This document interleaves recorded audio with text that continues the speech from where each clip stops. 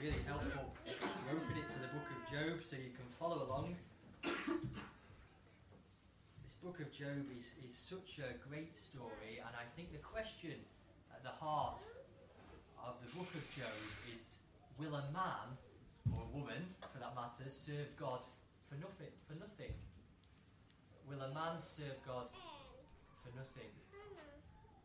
Is it right to trust God in a world of pain and suffering? Is it possible to worship God in the darkness? They're the questions at the heart of the book of Job. And like I said, we're going to be going through this book over the next, probably up until Christmas at least, and probably beyond. And it grapples with some really big questions. Questions of who God is, questions of how he rules his world, questions about suffering and pain, and what is the world all about. This book of Job, it's quite a long book. It starts with a story. We read the first part of the story, the narrative of Job's life. We come back to that right at the end.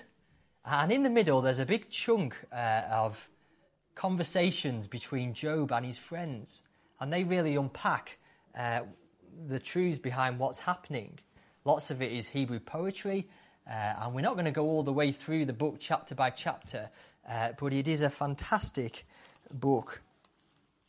I'm still trying to find Job. I'm sure most of you have found it by now, but I'm still trying to find the beginning. There we go, Job chapter 1. The book starts with an introduction to this man, Job. And we're just going to start where the book starts, with an introduction to Job. Who is this man, Job? We're not told anything about his family. Usually in the Bible, when someone gets an introduction, they're introduced as such and such a body, the son of somebody else. But we're not told anything about Job's family. We are told where he lives. We're told that he lives in this place, the land of Uz. Where's the land of Uz? Well, we're also told in verse 3 it's in the east. East of where? We're not told. And if you go to an ancient map or a modern map, you won't find this land of Uz marked. So we don't know where Uz is, but Job is from the land of Uz. When did he live? We're not told, again. Lots of people think it's around the time of the patriarchs, Abraham, Isaac, and Jacob, so quite early. But it doesn't tell us in the introduction. What's more of concern in the introduction is how Job lived. How did Job live? And we see clearly that Job is a good man. He's a really good man. So verse 1 says, Job was blameless and upright, one who feared God and turned away from evil. That was the pattern of Job's life. Blameless and upright, fearing God, turning away from evil. And in case we missed it in verse 1, it comes up twice later in the passage that Charlotte read for us. The next two times come from God's mouth. He says that Job is blameless and upright, shunning evil and fearing God. That description says that Job's internal life was the same as his external life. There's no hint of hypocrisy there. Job is the same all the way through, like a stick of Blackpool rock. He's got no skeletons in the closet. He's just a man of integrity. And Job is a good man, not because he's perfect. No one's perfect except the Lord Jesus. But Job is a good man because he's a man of faith. He's a genuine believer. That's what we're to see from that description in verse 1. Job is a genuine believer. His life is marked by trusting God and a repentance. That's turning from going his own way and turning to do what God wants. And that's how he continually lived. He's a good man. And then we see that Job is a blessed man. He's a blessed man. What do you expect in a world where there's any order? You expect good people to get blessing, don't you? If there's any order in the world, that's what you expect. And Job is a blessed man. Look at his his family. He's got this family, 7 sons and 3 daughters, 10 children, and they all get on really well. It's almost unheard of. They're having these parties, like regular parties. Oh, you come round my house this weekend and we'll have a party. It's not a kind of forced family gathering where everyone tries to bite their tongue. There's this genuine affection between the kids. It doesn't seem like Job's even there. This beautiful family. Any excuse to get together. And look at his wealth. He's been blessed with lots of wealth, 7,000 sheep. I think Victoria's right, a bigger farm than any farmers here. 7,000 sheep's a lot of sheep, isn't it? 3,000 camels. I'm not really sure what you do with camels. Maybe you hire them out to tourists who are passing, like a hire car. If you're £100 a week, 3,000 camels, it's not a bad earner, is it? 3,000 camels. 500 yoke of oxen to plough his fields and do the work. 500 donkeys. Job is a rich man, and he's got lots of servants. You would need lots of servants, wouldn't you, with all those animals? Everyone would have known Job. It says he's the greatest man in the East. He'd have been kind of top of the rich list for his country. He's a blessed man. It's a beautiful picture, isn't it? The opening scene, it's almost like Eden. The good man is the blessed man. It's beautiful. Is this how God orders his world? Is this what we should expect our experience in this world to be like? If we do X, Y, Z, we will get A, B, C. Is that how it works? If we honour God, if we do the right thing, he gives us what we deserved. We'll be blessed with wealth and health and a fruitful life. Is that how God orders his world? Some people open their Bibles and they teach that. If you really honour God, you will be happy and healthy and wealthy, and all will be well. Probably not many of us here subscribe to that kind of teaching. Call it the prosperity gospel. But sometimes that prosperity gospel can influence our hearts and our minds in subtle ways. We can begin to think in certain areas that if we do A, B, C, we will get X, Y, Z. And as I was thinking about this, I wanted to take the example of parenting. We've just seen Job's family here, a beautiful family. And our ideas about parenting, as an example, can be shaped by this prosperity gospel. If you go into a Christian bookshop, you'll find lots of books about parenting and how to do it well. Lots of them will be filled with great advice. Great advice. Pray for your children. Pray with your children. Teach them the Bible. Be an example. Don't just focus on good outward behaviour. Focus on building character. Lots of great things to do with your children. But the problem comes when the books give the impression that if you do this, you will get out of it whatever your aim is, a well-rounded Christian child. Draw these straight lines between the ABC and the X, Y, Z. When we're tempted to draw these straight lines between what we do and what we expect from God, we can run into trouble. We're going to see they're the kind of straight lines that Job's friends draw. When we draw those, we fall into 2 errors. We either get really, really proud because, you know what, the straight lines seem to have worked for us, or we just get really, really guilty because we think, what have I done wrong? What have I done wrong? The world that we see here right at the start of Job is a beautiful world, but God's world at the moment just isn't that simple. And actually we see it may not even be that simple for Job, because Job has a concern, doesn't he? Can you see his concern there in verse 5? After his children have been feasting and enjoying God's good gifts, Job is kind of anxious. He's anxious because he thinks perhaps when my children have been there enjoying God's good gifts, maybe outwardly everything looks okay, but perhaps inside one of them has cursed God in their heart. One of them has kind of shook their fist at God and said, God, I wish you weren't God. And that's a kind of a cloud in this otherwise blue sky of Job's world. Job knows that there's something dark in the human heart. That even while someone is enjoying all of God's blessings, they will be shaking their fist at God and cursing him in their heart. So that's introduction to Job. A good man, a blessed man, but a man with just this concern about his children. Everything's about to change in Job's world, isn't it, as we heard in the children's talk and in the reading. Everything's about to change. This narrative unfolds in 2 acts. 2 acts, and each act has 3 scenes.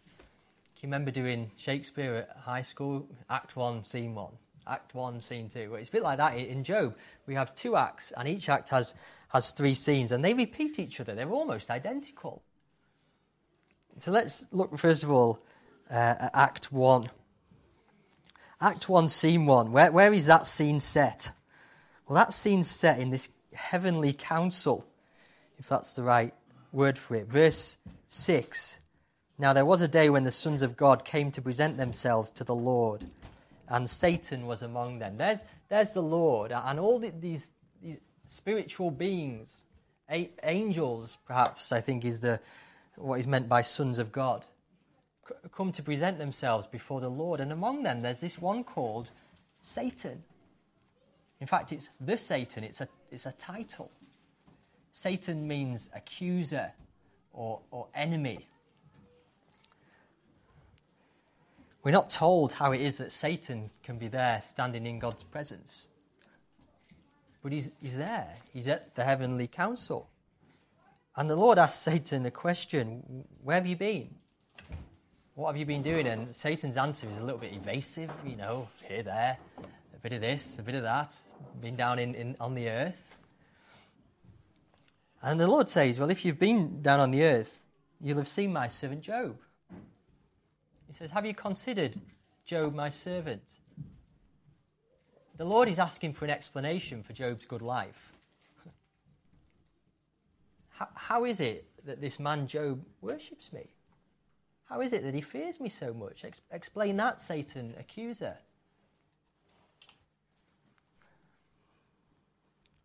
Well, Satan has an explanation, doesn't he? You can see it there in verse 9 and 10. Then Satan answered the Lord and said, does Job fear God for no good reason? Have you not put a hedge around him and his house and all that he has on every side? You've blessed him, work of his hands, his possessions have increased in the land. Satan's answer is, Job's only in it for the money. He only worships you because he realises the more he worships, the more he gets. You only see him there at the weekly prayer meeting because he's realised if he prays for an hour, he gets 100 more camels. That's why Job honours you. That's what Satan accuses. But he says if that changes, if you remove this hedge of protection, if his wealth is gone, then you'll see what Job really thinks of you, Lord. Then he'll curse you to your face. Then you'll see what's really in his heart. And you can see there's something in Satan's logic, isn't there? While Job has all this wealth and all this blessing and all these protections, well, who's going to know the truth about Job's heart? People are still going to say, Satan's still going to say, Job only serves you because of what he gets out of it. And it's this question on which the book hinges. Is God worthy of our praise? Is God worthy of our praise? Not just because of what he gives us, but simply because of who he is. And the answer to that question can't be answered when the sun is shining. That question can only be answered in the darkness of a storm. Will a man serve God for nothing? And that question is of a supreme importance because it's a question about God's worth and God's glory. And we're going to see that answering questions about God's worth and glory is far more important than Job's comfort. And so in verse 12, perhaps surprisingly to us, the Lord gives Satan permission. But it's a limited permission, isn't it? He says, yes, you can stretch out your hand, you can take anything that Job has, but don't lay a finger on him. Satan is on a leash. And so then Satan leaves the heavenly council. Over the last few weeks, we've been privileged to have a glimpse into the inner workings of our government, haven't we? We've maybe seen a bit more than we wanted to see. Here in Job, we get to see how God governs his world. It's perhaps one of the most clearest insights in the whole Bible as to how God governs his world. And I don't know about you, but I find it surprising. Some people believe that there are many gods out there, many spiritual powers, all battling it out against each other, and one may win. At its simplest, that becomes a kind of dualism, a good versus evil, a light versus darkness. And they're battling it out, and one's got the upper hand, and then the dark side has the upper hand, and the light side has the upper hand, and we're not sure who will win. Sometimes Christians think about God's world like this. So when something bad happens, or when a Christian faces suffering, we think that was Satan, and somehow God has lost control. But that just doesn't fit with what we see here in Job, does it? God is absolutely supreme. Satan is on a leash. He can only go as far as God allows him. The other idea about the world is that there's just one spiritual power. And when people understand that about our world and think God is that one spiritual power, they wonder, how can God be good when there's so much suffering? But what we see here in Job is a little bit more subtle than that. We see that God governs his world through many supernatural but lesser spiritual powers, and some of those are evil. Some of those include the Satan here. Those evil spiritual powers, they have real power, they have real hatred for God and for his people. But what we see here is God is able to use even those evil powers for his purposes. He doesn't have fellowship or friendship with those evil powers, but he does use them in the way he governs his world. God doesn't initiate evil, but he does allow it. That's what we see here in Job. And so with God's permission, Satan leaves the heavenly council, and he goes back to earth with just a heart full of destruction and rage. He just wants to destroy. And he uses every inch of his leash, doesn't he, in bringing disaster upon Job's life. As you had that reading, it's almost, there's no break, is there? As soon as one messenger is just about to finish his message of doom, another servant breaks in with more news of disaster. There's two kind of bands of robbers that take Job's stuff, and then there's these two natural disasters, and the servant says one of them even came from God. It was fire from God that fell and consumed your animals, and then the earthquake, the worst of the lot, that flattened the house and killed all of his children. 4 pieces of devastating news that come crashing in upon Job. He's financially ruined, and he's lost all of his family.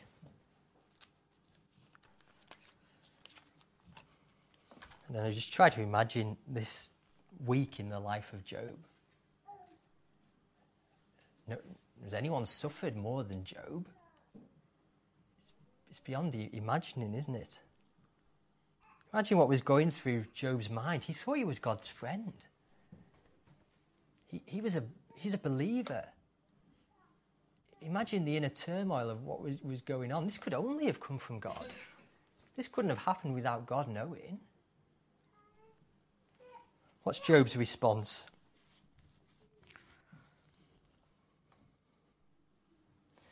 Verse 20. Job got up, tore his robe, and shaved his head. That's the behaviour of someone who's in deep mourning. Then he fell to the ground in worship and said, naked I came into the world, and naked I will depart. The Lord gave, and the Lord has taken away. May the name of the Lord be praised. Isn't that remarkable? Job knows nothing of what's been happening in heaven. The day of disaster, as far as Job concerned, was like any other day when he woke up. And yet here, at the end of this terrible day, he falls on the ground and worships God. Even in the unspeakable pain, he continues to believe.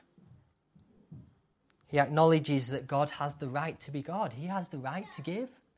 And he's given Job lots. And he has the right to take away. And as he does that, he proclaims to the world that it was never about the money. It was never about the gifts. It was never about the blessing. It was always about God. He praises God because of who he is, for his name. He praises his name, his character. That's where Job's faith is anchored. And comes the conclusion in verse 22. In all this, Job did not sin by charging God with wrong. Job continues to maintain his integrity. He continues to live blameless and upright. And then it all begins again in chapter 2. That's not the conclusion. That's the end of Act 1. And we go on to Act 2. And we go through the same three scenes again. So at the beginning of chapter 2, we're back in the heavenly council. And the first three verses are word for word the same as the first heavenly council. God asks Satan for an explanation of Job's upright and blameless behaviour. An explanation as to why, even though Job has lost everything, he continues to fear God. Even though he had no reason to bring disaster upon Job, he says, come on, Satan, explain. And Satan has another accusation. What's the accusation that Satan brings? Verse 4. Then Satan answered the Lord and said, skin for skin. All that a man has, he will give for his life. Stretch out your hand and touch his bone and his flesh, and he will curse you to your face. We say something like this, don't we? As long as you've got your health, that's all that matters. That's Satan's argument. Job's still got his life. He's still got his health. Of course he's going to keep worshipping you, but if you take that away, then you will see what's in his heart.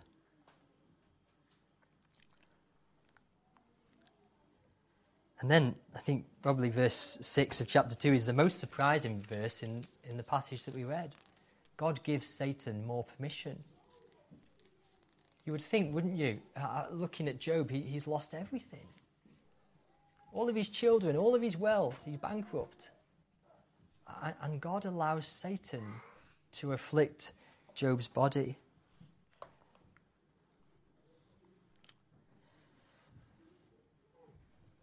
The question of whether God is worthy, the question of God's glory, is a big question to answer.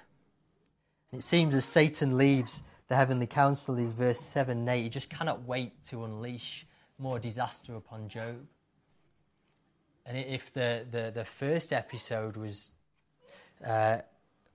kind of planned by Satan to unleash maximum disaster, this second episode is planned to unleash maximum pain. Job feels maximum pain in his body. He has sores from the top of his head to the tip of his toes. The only thing he can do to get relief is find some pot and glass and scratch himself. And he sits there in the ash heap, the rubbish tip. The greatest man in the East. How does Job respond? Well, before Job gets a chance to respond, we get a new voice. A break in the symmetry with Act 1. This voice is his wife. This is the only time we read about Job's wife in the whole book. Job's wife says to Job, "Do you still hold fast your integrity? Just curse God and die." Those words sound like they come right from the lips of Satan, don't they? That's exactly what Satan wants.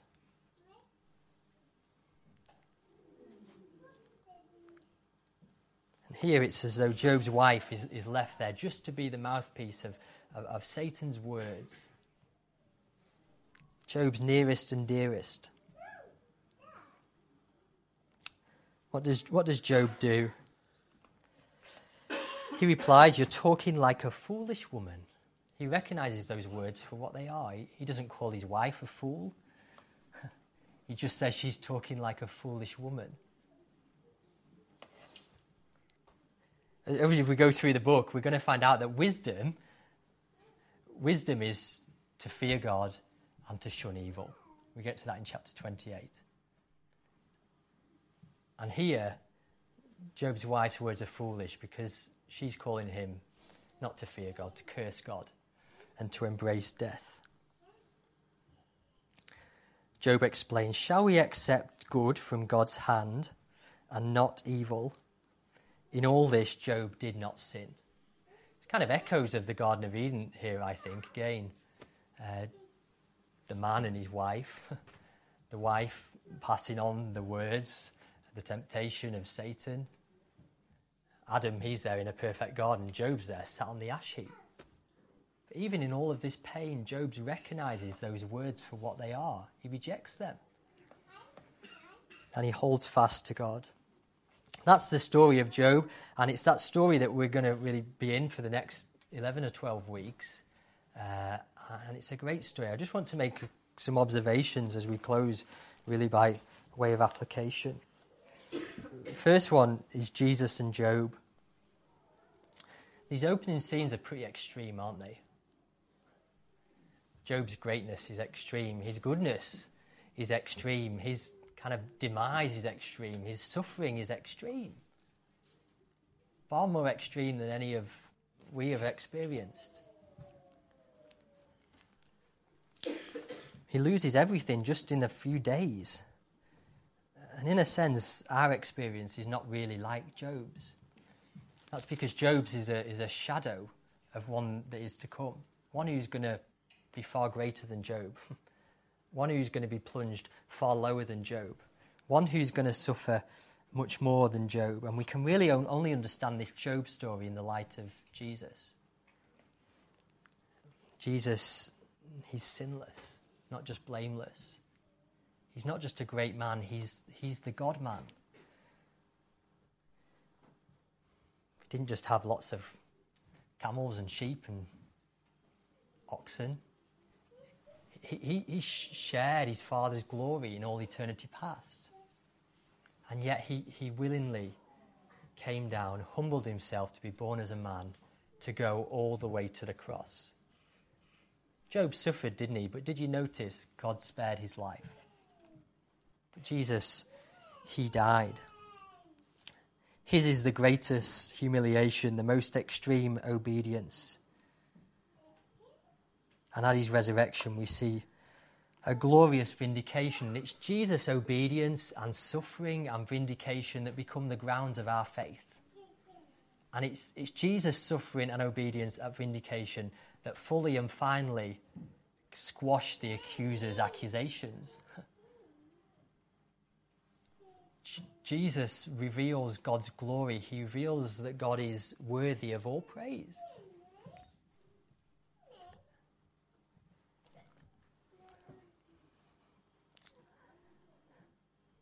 Satan says that man will give everything that he has in exchange for his life. But Jesus says that's not true. And he goes to the cross in obedience of his Father. And so as we go through, we're going to see that Job is a shadow of Jesus. And Jesus is the one who's ultimately triumphed over Satan. So that's Job and Jesus. Job and the believer. Job is also an example to us. If we're a Christian, we are like Job. We're believers. We have come to put our trust in God, to fear him and turn from evil. And we live in a world full of trials and sorrows, not as extreme maybe as Job's, but they're there nonetheless. And also Peter reminds us when he writes his letter that the devil is still prowling around. Satan is still prowling around like a roaring lion looking for someone to devour. Someone to destroy and swallow up. Peter says, resist him firm in your faith. Yes, Satan is on a lead, but he's not a pussycat. He hates God's glory and he hates God's people. Remember what Jesus said to Peter. He said, Satan has asked to sift you like wheat. I have prayed for you that your faith may not fail, and when you return, you strengthen your brothers. And as we look at Job and we think of Job the believer and we think of ourselves as believers, we see two things. The first is that to curse God is clearly sin. To curse God is sin. When hard times come, and hard times will come, to shake our fist at God and say, I wish God was not God. I wish God was not like he is. That's sin. It's not the unforgivable sin, but it's sin. If when difficult times come, we decide, if that's what God is like, I want nothing to do with him. I was chatting to someone a few weeks ago. He was a man who used to trust God. He studied theology. I think he spent some time as a minister. Then he reached a point in life where his wife became unwell, really unwell. He decided, if God has allowed this, I don't want anything to do with him. There must be no God.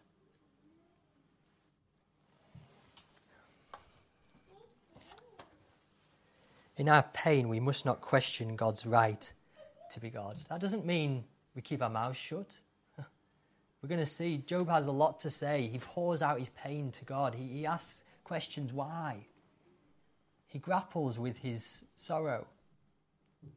But to curse God is sin. The other lesson we see, which is a glorious encouragement that we learn from Job, that faith is possible. Faith is possible even in the darkest times. Satan prowls and painful trials come, but faith in God is possible. And if we're going to maintain faith in God, we can't just be trusting God for what he gives us. Our faith must be anchored in his person. We must know God. We must be sure of his character. It cannot be based on how we feel. It cannot be based on circumstances. Our faith cannot really be placed in other people. Our faith must be in God and his unchanging character. That's why we come to church each week, isn't it? That's why it's so important to gather together and encourage each other and remind each other of who God is. He's worthy of our praise, even when life is at its darkest. Knowing God is indispensable for a faith that lasts. I'm going to pray and then we're going to sing our final song. Let me pray.